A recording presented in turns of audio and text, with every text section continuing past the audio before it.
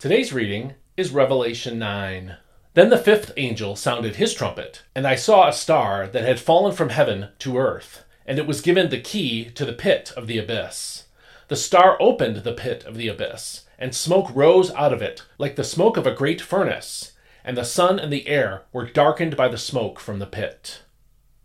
And out of the smoke locusts descended on the earth, and they were given power like that of the scorpions of the earth. They were told not to harm the grass of the earth, or any plant or tree, but only those who did not have the seal of God on their foreheads. The locusts were not given power to kill them, but only to torment them for 5 months, and their torment was like the stinging of a scorpion. In those days men will seek death, and will not find it.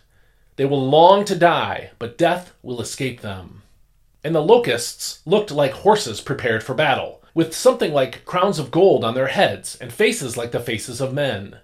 They had hair like that of women, and teeth like those of lions. They also had thoraxes like breastplates of iron, and the sound of their wings was like the roar of many horses and chariots rushing into battle. They had tails with stingers like scorpions, which had the power to injure people for 5 months. They were ruled by a king, the angel of the abyss. His name in Hebrew is Abaddon, and in Greek it is Apollyon. The first woe has passed. Behold, 2 woes are still to follow. Then the sixth angel sounded his trumpet, and I heard a voice from the 4 horns of the golden altar before God, saying to the sixth angel with the trumpet, "Release the 4 angels who are bound at the great river Euphrates." So the 4 angels, who had been prepared for this hour, and day, and month, and year, were released to kill 1/3 of mankind. And the number of mounted troops was 200 million. I heard their number.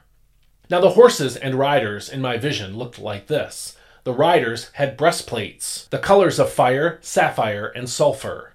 The heads of the horses were like the heads of lions, and out of their mouths proceeded fire, smoke, and sulfur. 1/3 of mankind was killed by the 3 plagues of fire, smoke, and sulfur that proceeded from their mouths. For the power of the horses was in their mouths and in their tails. Indeed, their tails were like snakes, having heads with which to inflict harm. Now the rest of mankind, who were not killed by these plagues, still did not repent of the works of their hands. They did not stop worshipping demons and idols of gold, silver, bronze, stone, and wood, which cannot see or hear or walk.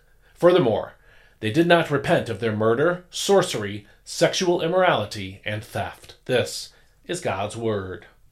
In chapter 8, Jesus opened the 7th seal.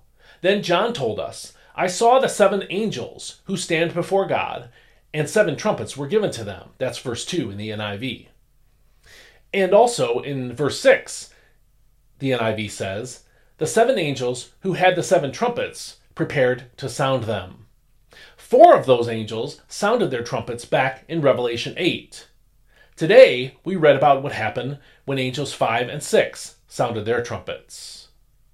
What happened was painful torture to those not protected by God's seal. We see that in verses 4 through 12. And death for 33% of the world's population, according to verses 13 through 19.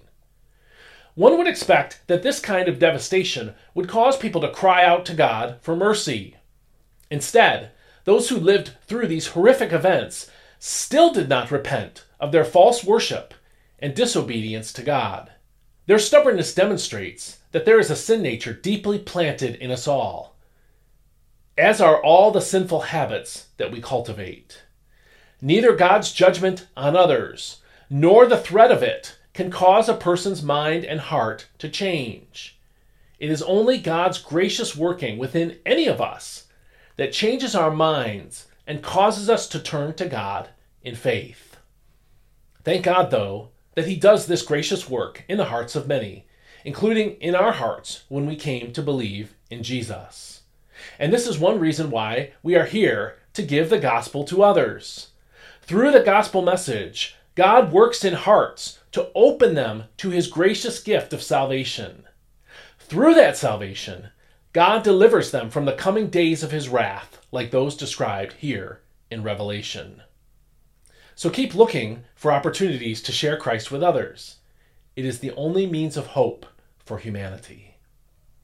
If you found this devotional helpful, please sign up to receive it every day in your email. Go to dailypbj.com/subscribe and subscribe for free. And every day, that day's devotional will show up in your inbox. I'm also looking for financial support, and if you could help me there, please go to dailypbj.com/support. Finally, please share this with someone who will grow in their faith from it, and I'll see you next time. May God bless you. Have a great day.